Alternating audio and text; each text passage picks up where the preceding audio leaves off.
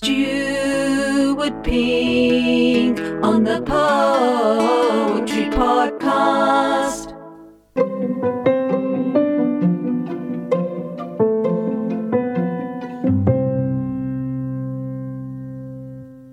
Hello, welcome to the Poetry Podcast, the home of the witty ditty. Thanks for listening. Now, this week, we are going to cover possibly some old ground, a story from the archives, but I didn't do one about this particular subject at the time, and I felt it needed covering, because coming up, this is very exciting news. Listeners of the Poetry Podcast will be pleased to hear that there's going to be a new ebook. I'm going out there. There's a book on Amazon Kindle and wherever else you get your books from. You'll be able to pre-order, download and enjoy Stuart Pink Pandemic Poetry, the COVID Collection, coming soon on the 23rd of March. Why the 23rd of March? Well, because on the 23rd of March, it will be exactly a year since Boris Johnson closed all the pubs and put us into lockdown. I know, a whole year. And time fly when you're having fun. So to celebrate, what I thought we'd do is compile a collection, a certified mass gathering of all of these witty ditties and coronavirus-themed poems we've been sharing on the Poetry Podcast. So if you've been enjoying the Poetry Podcast, firstly, thank you.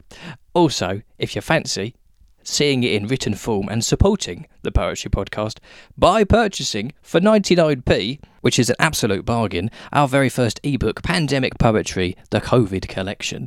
You'll be able to do that very soon. As soon as it's available for pre-order, I will let you know and give you all the details. Your support would be much appreciated. But as I was compiling our mass gathering of pandemic poetry, I realised there was one story which we haven't yet covered on the Poetry Podcast, and that is a story about a man who went to Barnard Castle. I'm sure you know it well. This is The Going of Cummings.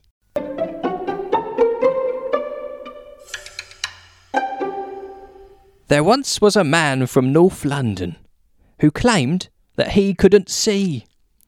When he started to cough, he trotted off to the land of the North to be free.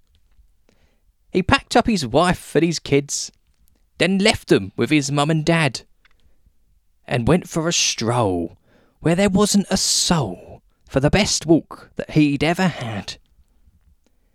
He never took heed of the guidance, the rules and the new regulations. He cared not a lot, not even a jot, about the potential implications. To Barnard Castle he drove, parked up, got out, and he strode, his best foot forward, and then it got awkward when he reached the end of the road. Because his face was already known to every British home.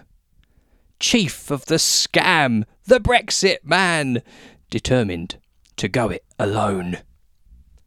As people looked on, they all cottoned on and started to feel like fools. The PM's top bloke was making a joke and breaking all Boris's rules. He left Barnard Castle behind and claimed that he thought he'd go blind.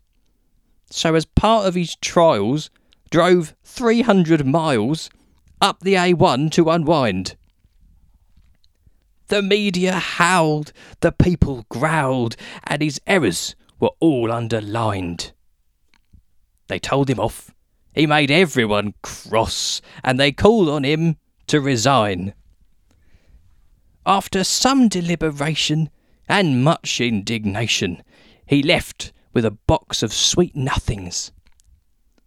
So, thanks to the virus, we left him behind us. And that was the going of Cummings.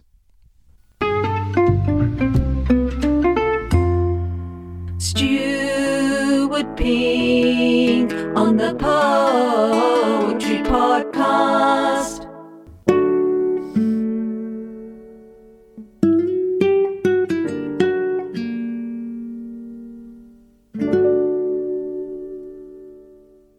Thanks for listening. If you enjoyed the poem, then there's a new one every single week. You can download them all and subscribe wherever you get your podcasts from if you search for Stuart Pink on the Poetry Podcast. And you'll get another one next week.